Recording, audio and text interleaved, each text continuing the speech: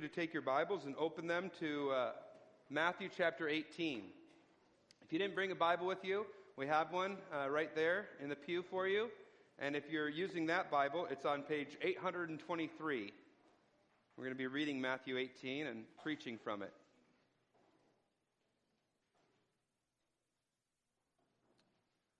Let's stand for the reading of God's Word.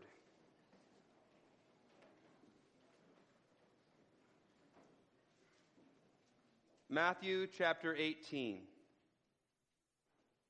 At that time, the disciples came to Jesus saying, "Who is the greatest in the kingdom of heaven?" And calling to him a child, he put him in the midst of them and said, "Truly I say to you, unless you turn and become like children, you will never enter the kingdom of heaven. Whoever humbles himself like this child is the greatest in the kingdom of heaven. Whoever receives one such child in my name receives me, but whoever causes one of these little ones who believe in me to sin, it would be better for him to have had a great millstone fastened around his neck and be drowned in the depths of the sea. Woe to the world for temptation to sin, for it is necessary that temptations come, but woe to the one by whom the temptation comes. And if your hand or your foot causes you to sin, cut it off and throw it away. It is better for you to enter life crippled or lame than with 2 hands or 2 feet to be thrown into the eternal fire. And if your eye causes you to sin, tear it out and throw it away. It is better for you to enter life with 1 eye than with 2 eyes to be thrown into the hell of fire. See that you do not despise one of these little ones. For I tell you that in heaven their angels always see the face of my Father who's in heaven. What do you think? If a man has 100 sheep and one of them has gone astray, does he not leave the 99 on the mountains and go and search the one that went astray? And if he finds it, truly I say to you, he rejoices over it more than over the 99 that never went astray. So it is not the will of my Father who is in heaven that one of these little ones should perish. If your brother sins against you, go and tell him his fault between you and him alone. If he listens to you, you have gained your brother. But if he does not listen, take 1 or 2 others along with you, that every charge may be established by the evidence of 2 or 3 witnesses. If he refuses to listen to them, tell it to the church. And if he refuses to listen even to the church, let him be to you as a Gentile and a tax collector. Truly I say to you, whatever you bind on earth shall be bound in heaven, and whatever you loose on earth shall be loosed in heaven.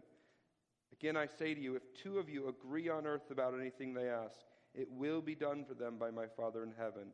For where 2 or 3 are gathered in my name, there am I among them. Then Peter came up and said to him, Lord, how often will my brother sin against me and I forgive him? As many as 7 times? Jesus said to him, I do not say to you 7 times, but 77 times. Therefore the kingdom of heaven may be compared to a king who wished to settle accounts with his servants.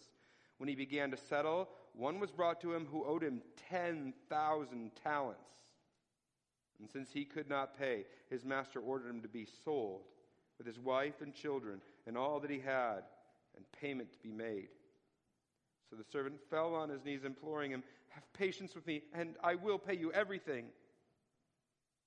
And out of pity for him, the master of that servant released him and forgave him the debt.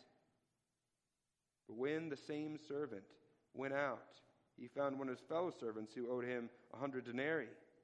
And seizing him, he began to choke him, saying, pay what you owe. So his fellow servant fell down and pleaded with him, have patience with me, and I will pay you. He refused and went and put him in prison until he should pay the debt. When his fellow servants saw what had taken place, they were greatly distressed, and they went and reported to their master all that had taken place. Then his master summoned him and said to him, you wicked servant, I forgave you all that debt because you pleaded with me. Should not you have had mercy on your fellow servant as I had mercy on you?' And in anger his master delivered him to the jailers until he should pay all his debt. So also my heavenly Father will do to every one of you if you do not forgive your brother from your heart." Let's be seated as we pray.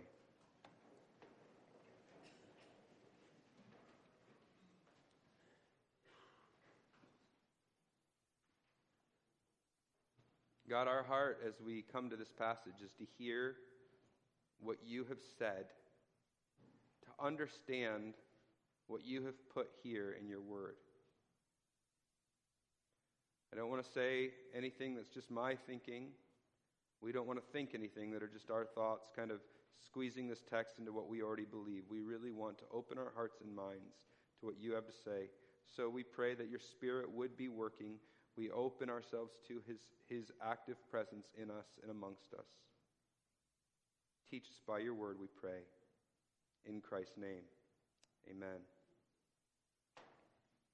In every healthy Christian church, you'll find a disproportionate amount of two types of people. The first type are those who an old preacher named Charles Spurgeon called the poor, obscure, and little gifted. I like that phrase, but it's a phrase for those whom the streams of society tend to kind of pass over or look beyond. Perhaps they're in that situation because of the hand they've been dealt. So maybe it's a young widow or a single mom or someone who is raised in a very hard situation. Or they could be in that category because they're just those who are a little bit out of step with how society typically walks. They're not the smooth talkers, the fancy dressers, the cool people in the room that control the room. A bit maybe socially awkward, or at least different from how society expects them to behave. Or maybe they're in this category because they're vulnerable. Because of what's going on in their lives, they're just a little unsure in their footing or just establishing themselves and who they are. For this first category of people, we'll use a phrase that Jesus used in the passage we just read, the little ones. People who are easily passed over, the people who Spurgeon called the poor, obscure, and little gifted. They are disproportionately represented in our church, and this isn't actually something that we mask over or try to hide. It's actually something we rejoice in. We are glad for it.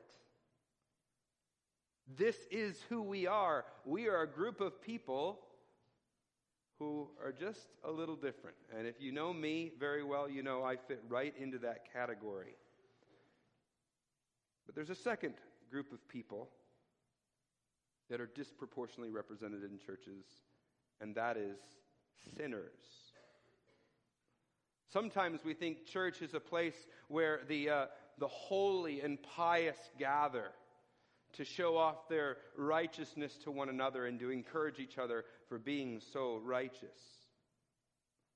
But really, a church is more like a place where one beggar is showing another beggar where to find bread.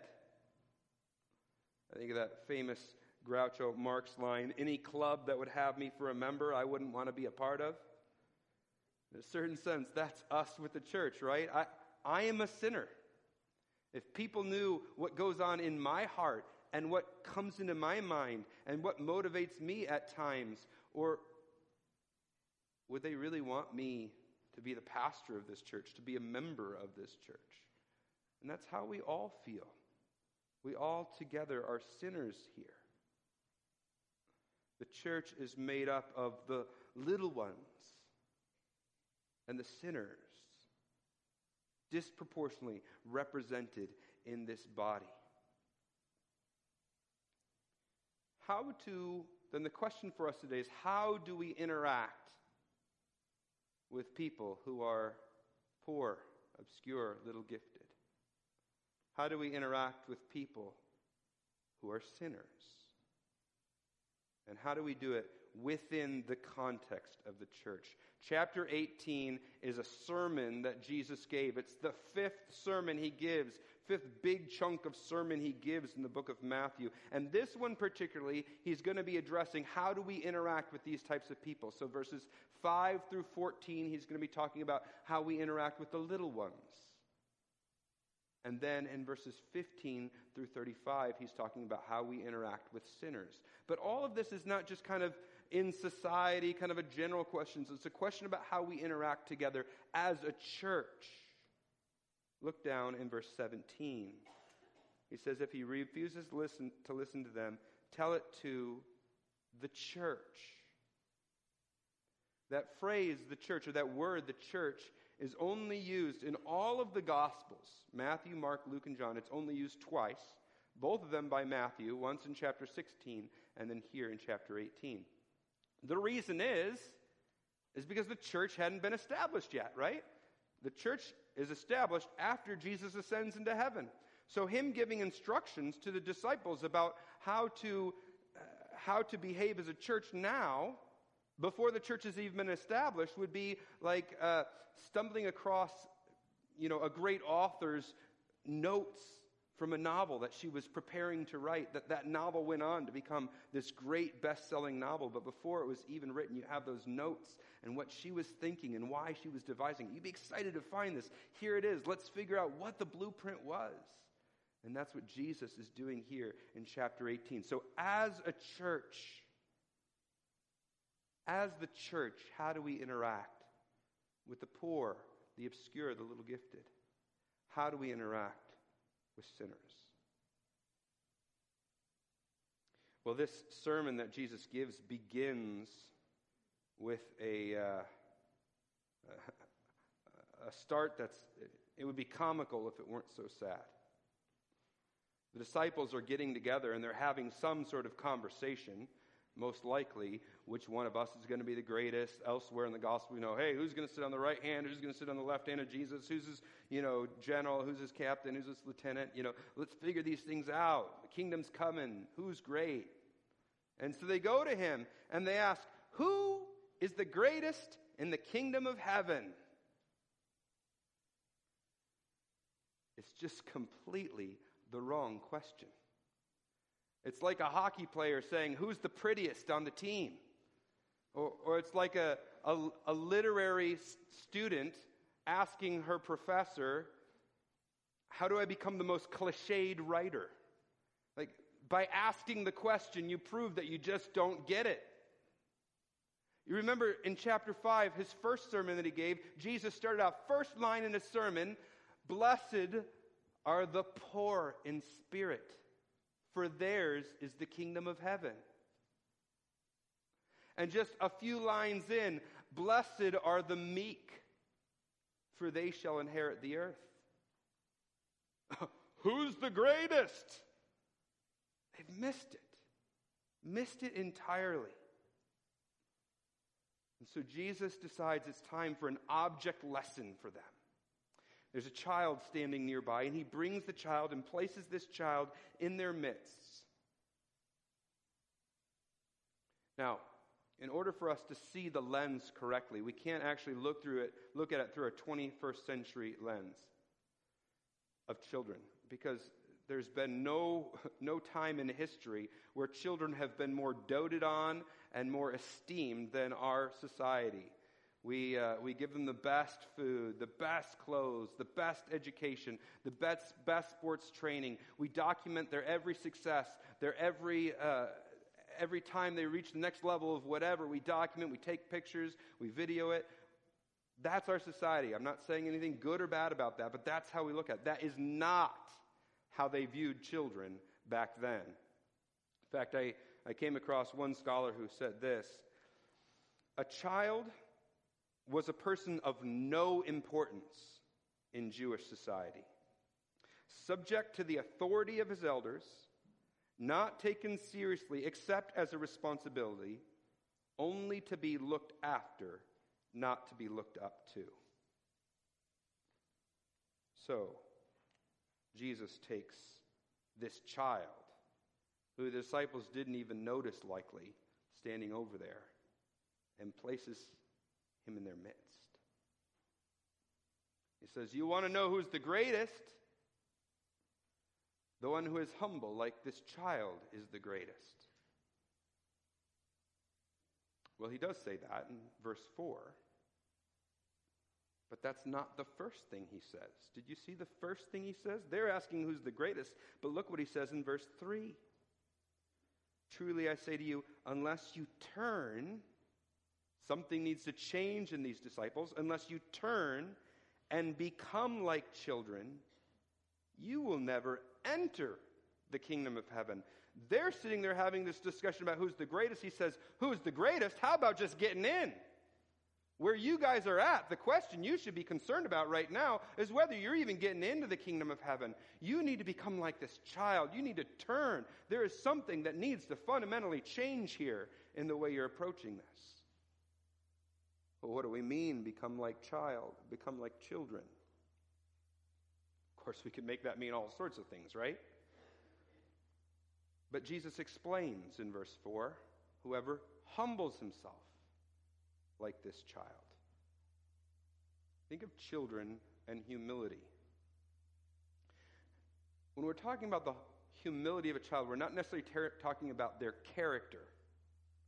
In fact, in their character, because of what they've inherited from Adam, from their parents, they're actually quite self-centered and looking for all their needs to be met.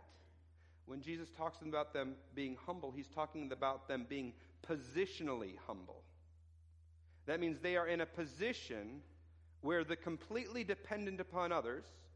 They're not given any seats of honor, especially in that day. People aren't looking to them and saying, how do we live our life? No, they are kind of at the bottom rung, and yet totally dependent on others.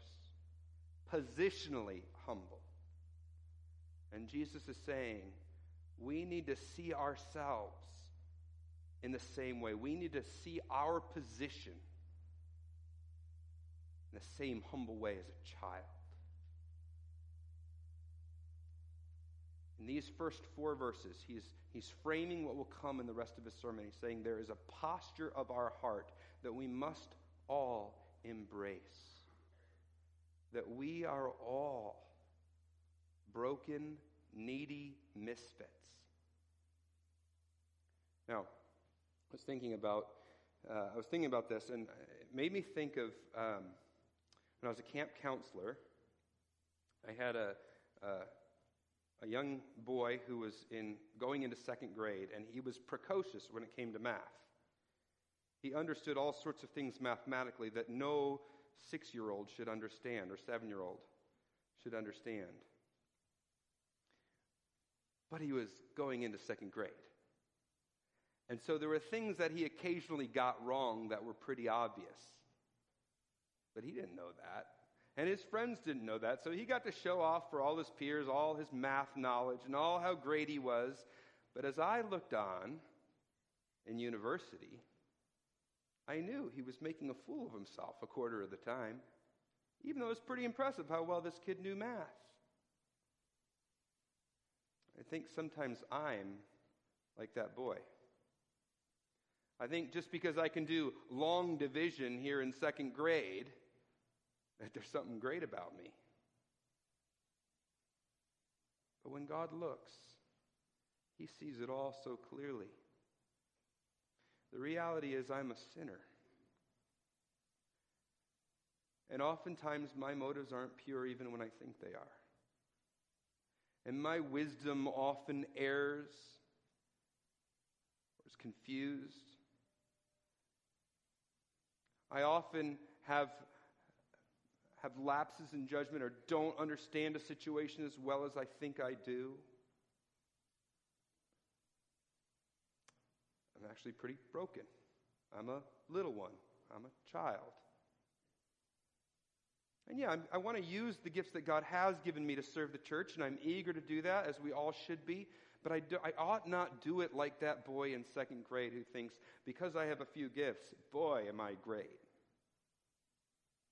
Rather, God's taught me some things, but I have a long way to go, and I'm on this journey together with the rest of us. You see that? That's what Jesus is calling us to be. That's who he's calling. That's the posture of our heart we are to have. It's the starting point for how we relate to one another. So when we start to think about how do we relate to the person in our midst who is one of the poor, the obscure, the little gifted, or how do we relate to somebody who sins within our midst, as we think about it, it starts with this heart posture of I need to turn and become like children. Positional humility, understanding where we are as small, unwise, confused by sin. And God is the one who's strong and in control. He is our Savior. We look to him in faith. So, that's where Jesus begins, posture of the heart. But then you see in verse 5, he just totally switches gears on them.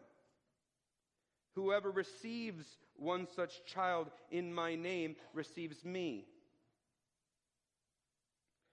Now he's not talking about posture, but how we relate to little ones. Now he does say child again there, but then every point after that, you'll see in verse 6, he switches to little ones, and every point after that he switches to little ones. What does he mean? Whoever receives one such child in my name receives me.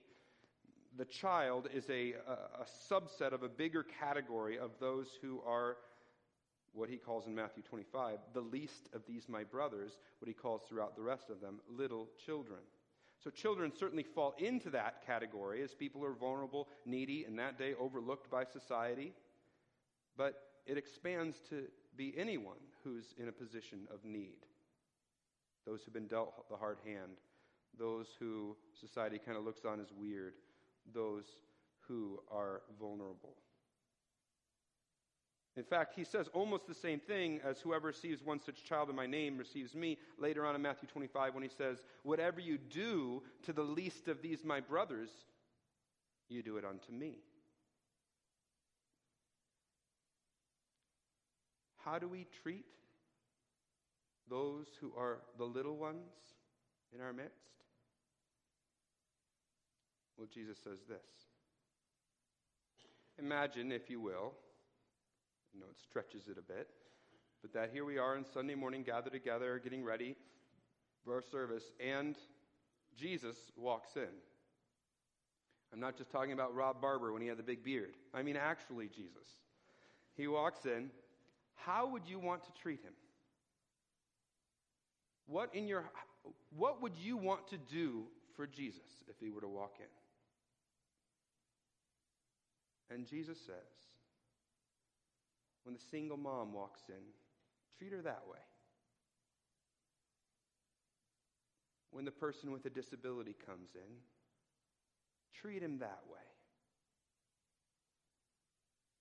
When the person who's reeling because of the crisis in their life walks in, treat him that way. We receive them. We welcome them. Why? Because in our own hearts, we know that's who we are too. This is a collection of people who are all alike broken. But he doesn't stop there and just say receive them. He goes on to say something more in verse 6 and 7. But whoever causes one of these little ones who believe in me to sin, it is better for him to have a great millstone fastened around his neck and be drowned in the depths of the sea. Woe to the world for temptations to sin, for it is necessary that temptation come, but woe to the one by whom the temptation comes. He says, don't tempt them. Now, what prompts this? All sorts of things could have prompted it, but I think at the very least, we know how this story started. There's a child standing over here, and Jesus' 12 disciples over here, overlooking this child, are having a conversation about who's going to be the greatest in the kingdom of heaven. The impressionable child over there, and they don't even notice, they don't even care of the kind of influence they can be having on this child as they have this conversation. So he's brought the child in the midst of them. He says you need to receive this child. First you need to become like this child, heart posture. Now you need to receive the little ones, people like this child, but also be aware of what you are doing. Don't create obstacles for these young, vulnerable ones, people who might be inclined towards sin. Don't create obstacles for them that could cause them to stumble. Yes, the example is a child, but the fact that he expands it to whoever, and little children shows that he's talking about something more. Any who are vulnerable and susceptible to sin within our midst, we must show particular care to. That would certainly be a child, but it might be someone recovering from an addiction to some substance. It might be someone who's battling sexual sin.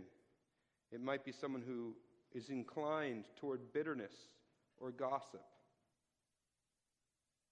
And the question Jesus asks us is, are we aware that such people are around us? And do we live accordingly? There are new believers in our midst. There might be someone who I would call a revived believer. They just came out of a really dark season and they're just struggling to get their feet back under them. They're in our midst. And if we're going to be a healthy church, the kind of church Jesus wants us to be, he says, open your heart, welcome them, and be aware of what you're doing. What movie you take a group to see, how you dress, how you speak, the actions you take around them. Be aware that there are vulnerable little ones in our midst, and live accordingly. He suggests then that to show blatant disregard for the soul of another, such that you have no qualm about leading them to dabble in sin that could destroy them, shows that we actually have no regard for Christ. Hear that? To show a blatant disregard for the soul of another, such that we have no qualm leading them to dabble in sin that could destroy them, shows that we have no regard for Christ. Remember, Jesus said, receive them, you receive me. Be careless with their soul, I think, and you're actually being careless in your attitude toward me. We have a little one amongst us. That's great.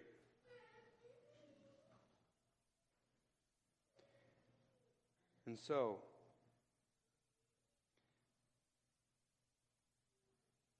God says, or Jesus says, because this is a reflection of how you view me, if you have that careless attitude, it will be better for you. The giant millstone was linked to your neck and you were tossed into the sea in this sort of brutal drowning than the judgment you would face.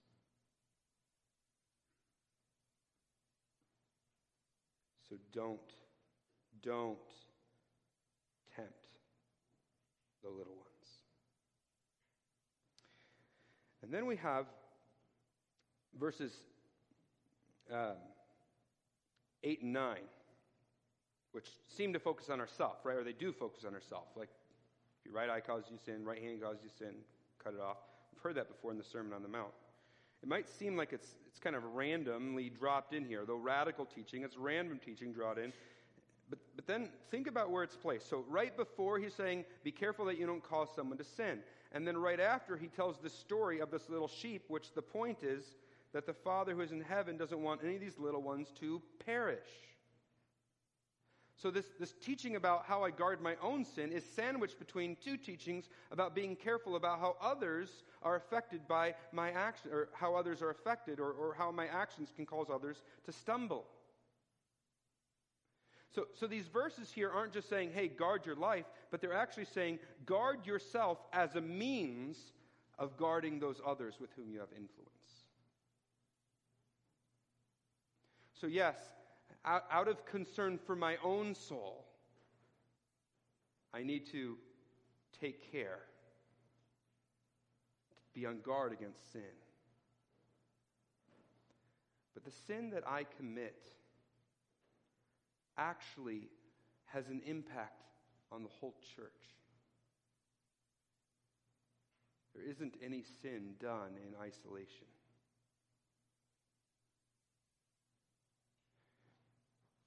And so, not just out of concern for my own soul, but out of concern for my brothers and sisters in Christ, I must take heed lest I fall into sin. We must take sin seriously because it affects us, but we must take sin seriously because it affects the souls of others. And then in verses 10 through 14, Jesus concludes this important teaching on how we receive little ones or how we interact with the poor, obscure, and little gifted. And he begins by telling people this interesting bit of information. He talks about their angels. God has angels who look out over us, who are representing us to him. And so he says, the angels of these little ones have access face to face with my Father in heaven. So the highest ranking officials in the celestial army, when they get to choose their order and who they look after, they choose those who are lowly of heart, those who are needy, those who are broken. That's who they choose. And we who tread this earthly sod, ought we not do likewise? Show particular honor, particular care to those members amongst us who have the most need.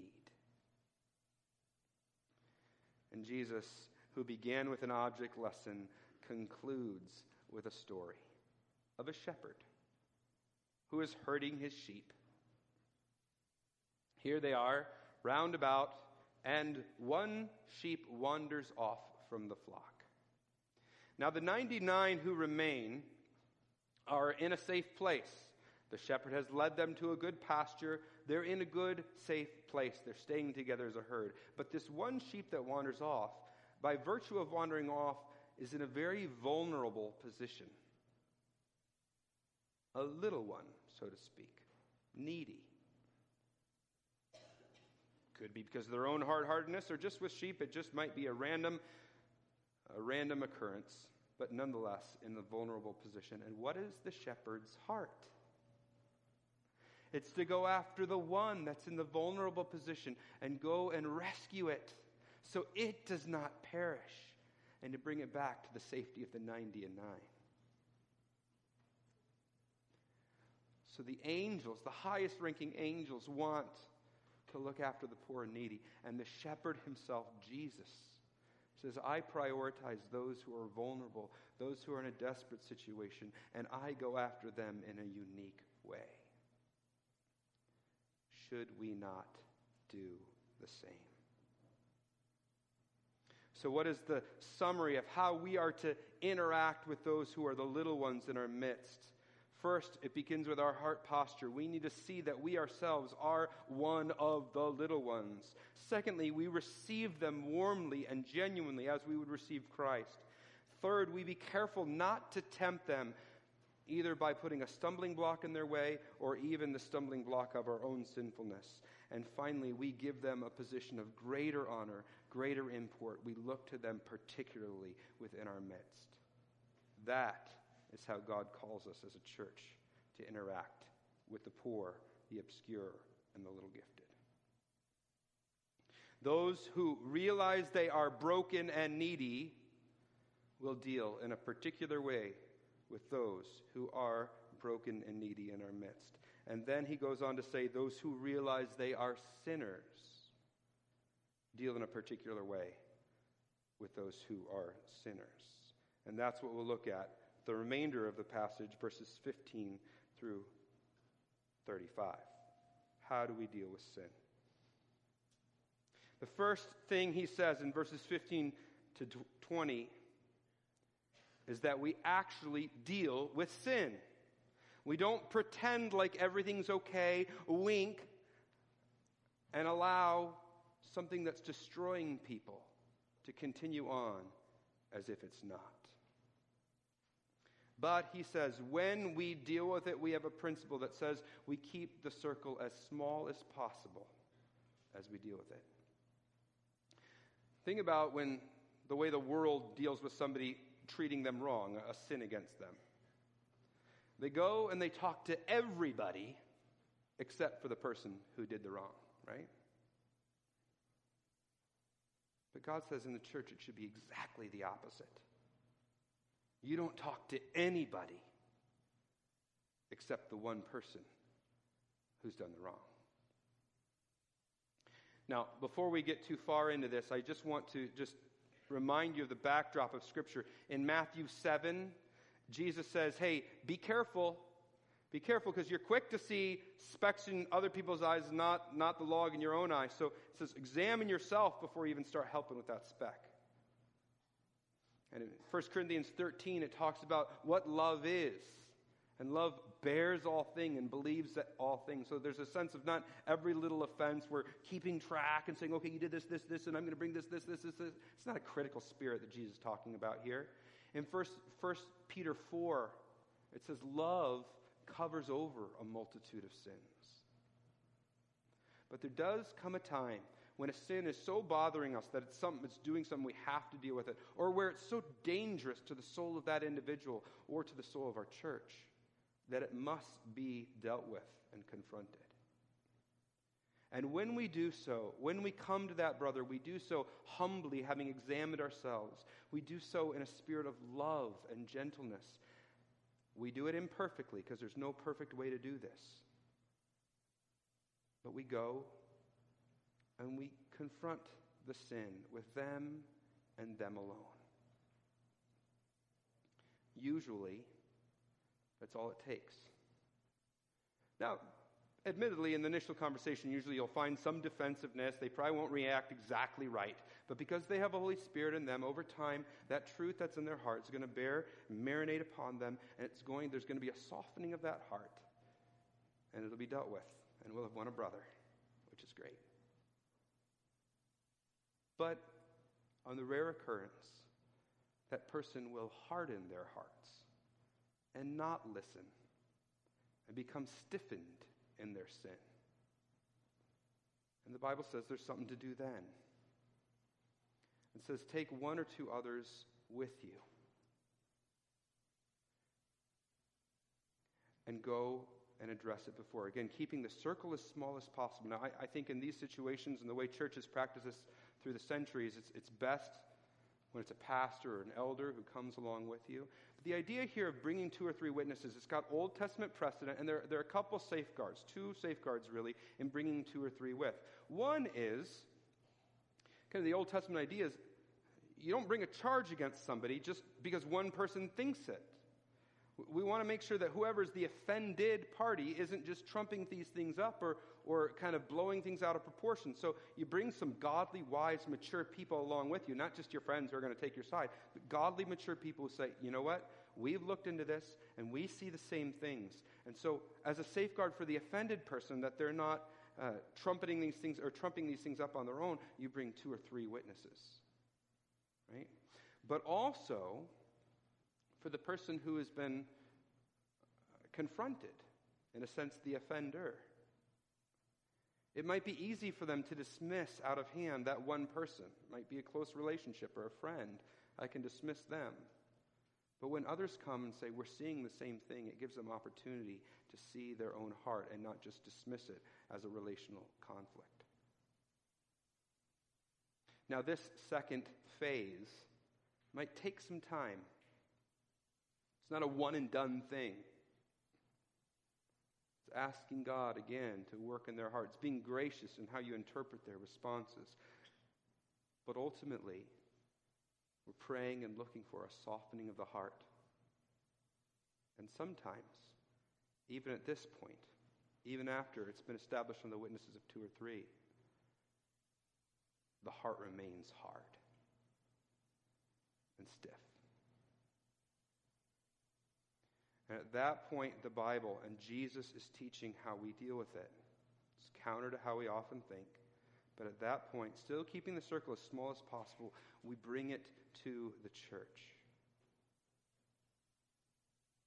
We don't bring it to the church so that a bunch of people can cross their arms and cluck their tongues and look down at somebody, where we can become self-righteous, fault finders in others. Or we don't bring it to the church so we can stir up the beehive and everybody starts taking sides and throwing barbs at one another. That's not why we bring it to the church.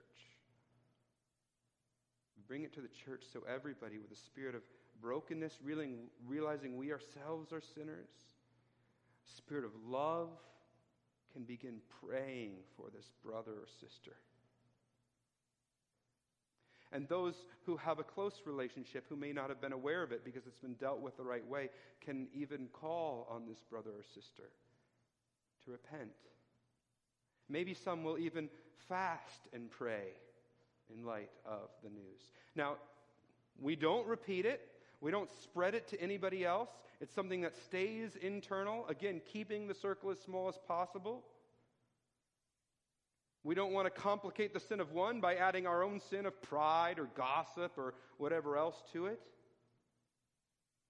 We approach it humbly and lovingly, calling on this brother or sister to repent. And if their heart remains stiff and hard, even in the face of that, Jesus says, look what he says there in verse 17.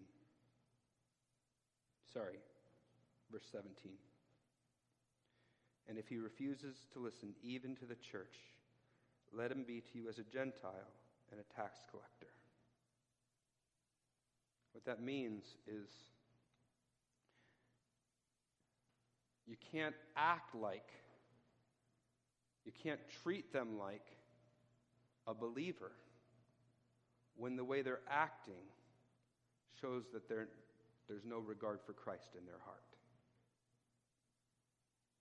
Jesus is saying, look, if you say to them, look, if your actions are such that you're showing that Christ is not regarded in your heart, it wouldn't be right for us to treat you as a member of this believing community, because that would be going along with your charade. We would be puppets in this game that could be destructive to your own soul. And so we take the actions of church that you're no longer a member here, and we're encouraging you not to take communion until these things are dealt with. It doesn't mean they're banished and never allowed to come. In fact, just the opposite. If we're treating them as someone who's an unbeliever, well, we welcome unbelievers into our midst. We want, and if you're an unbeliever here, we're glad that you're here. This is a church that we encourage people to come to, ask questions, hear the truth, consider the truth claims. Somebody who's in a hardened state, there's no better place for them to be than in a church that the word is being taught, right? So they're welcomed here. They're loved. They're not shunned. But with a sobriety. A sobriety that says what's going on is serious. In fact, it's so serious that Jesus says something that's a little, for many of us, alarming. Look at verse 18. Truly I say to you, whatever you bind on earth shall be bound in heaven, and whatever you loose on earth shall be loosed in heaven. Again I say to you, if two of you agree on earth about anything they ask, it'll be done for them by my Father in heaven. For where two or three are gathered in my name, there am I among them. In other words, he says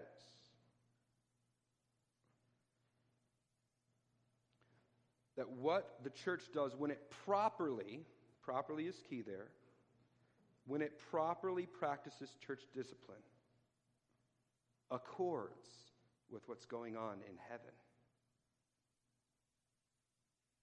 This is weighty stuff we're talking about.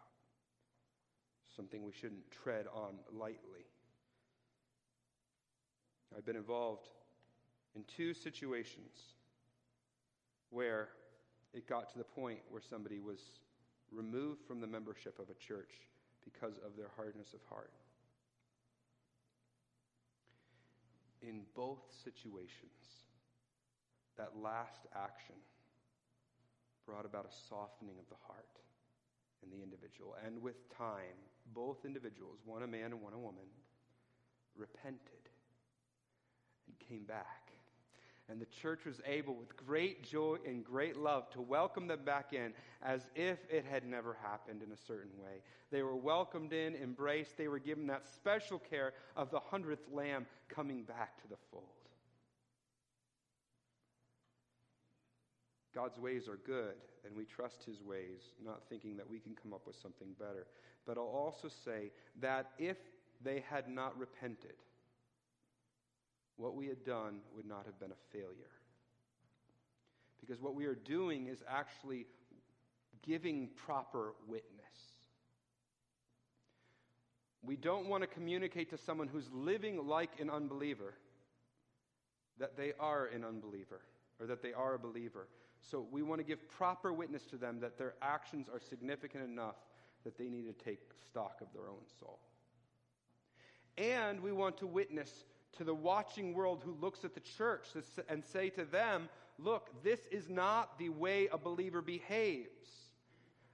If somebody's acting like this, it's not just, hey, they sin. We all sin. But if there's this stubborn heartedness, stiff-necked, rebelling against the exhortations of those around us, if that kind of thing is going on, it's not the way we behave as a covenant community. And so we're witnessing to the individual and to the world of what is truth. We're truth tellers. And even if they don't repent, we have done right if we're telling the truth. So how do we deal with sin? We're supposed to deal with sin. Well, first thing is we actually deal with it. Second, we keep the circle small. It doesn't go church-wide. Thirdly, it doesn't go church-wide unless there are 2 or 3 witnesses that can establish it, and that the person's heart remains hardened over time. Fourth, we give right witness to them and to the world about what's going on. And 5, we keep in mind that what we are doing when we properly administer church discipline accords with what's going on in heaven. So, sin is to be dealt with.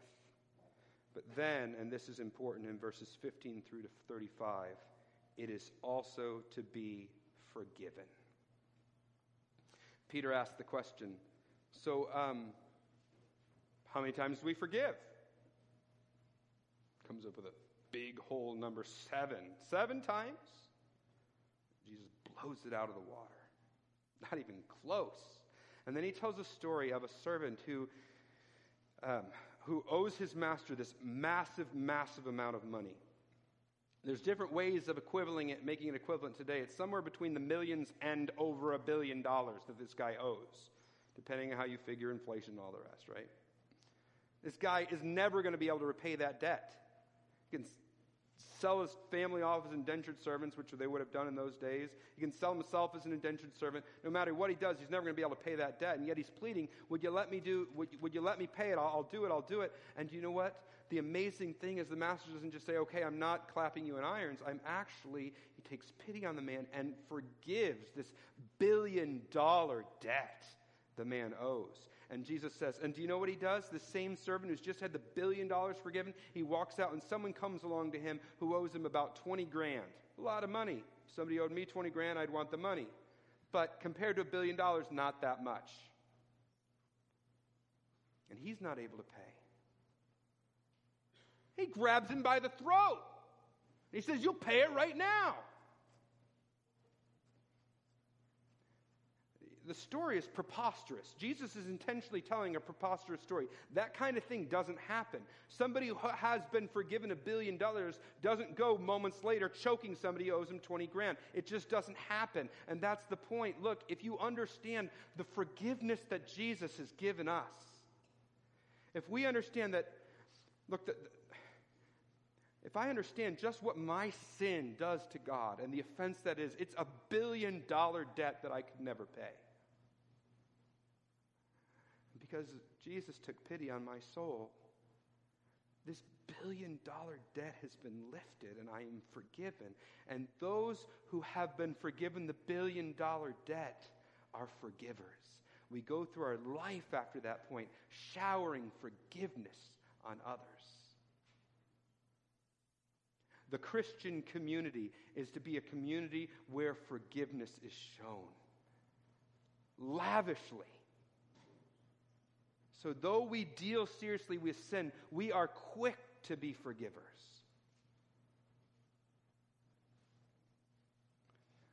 I'm going to close with a story that kind of brings both these truths, the little ones and how we relate to the little ones, and forgiveness together. And it's one I think is probably close to many of our hearts. Because just this week, right, we heard about this awful shooting in a church in Charleston, at Emmanuel AME Church. Now think about the first part of the story. We're in an African-American church. All of us are black. And we've been around for a long time as a church, and we've borne the injustices that have been poured upon us through the centuries by people with a different skin color than us. We're having a little Bible study in our church. And in comes a somewhat punky-looking white 20-something, dressed not at all how we dress, looking not at all how we look, and probably to their intuitive sense, one of the little ones, right? Do you know what they do? They open a seat for him right next to the pastor. And they sit around, and they sing a song together, and they study Mark chapter 4 together. They welcome one of these little ones. It's what the church should be. They're doing it exactly right. You know what happens. At the end of the Bible study, he stands up, shoots the pastor, the man trying to defend the pastor, then starts shooting everybody. A young man, also in his 20s, stands up and confronts him, not to wrestle the gun away, but to try and talk him down, try and talk him out of shooting people. That man is 20-somethings. His mom is laying on the ground with her 5-year-old granddaughter telling her, play dead. And the son's shot and killed. The shooter thinks he's left everyone dead. The mom and the granddaughter, Felicia Sanders and her granddaughter, survive.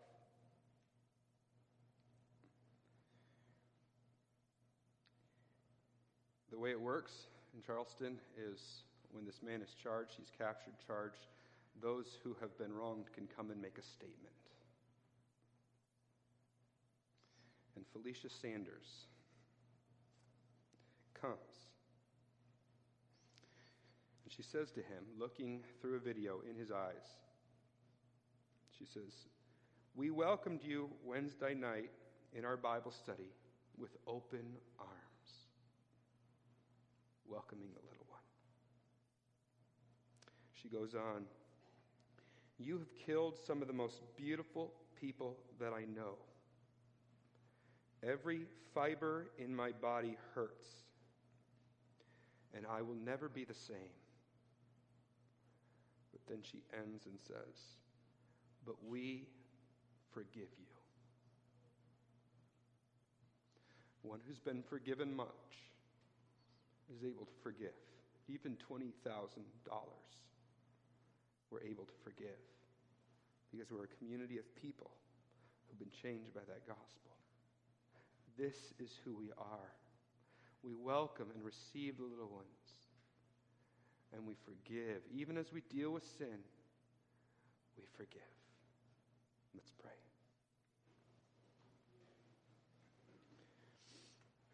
Father, you are our loving shepherd. In some way, every one of us in this room is that 100th lamb that wandered, that you took an interest in, that we would not perish.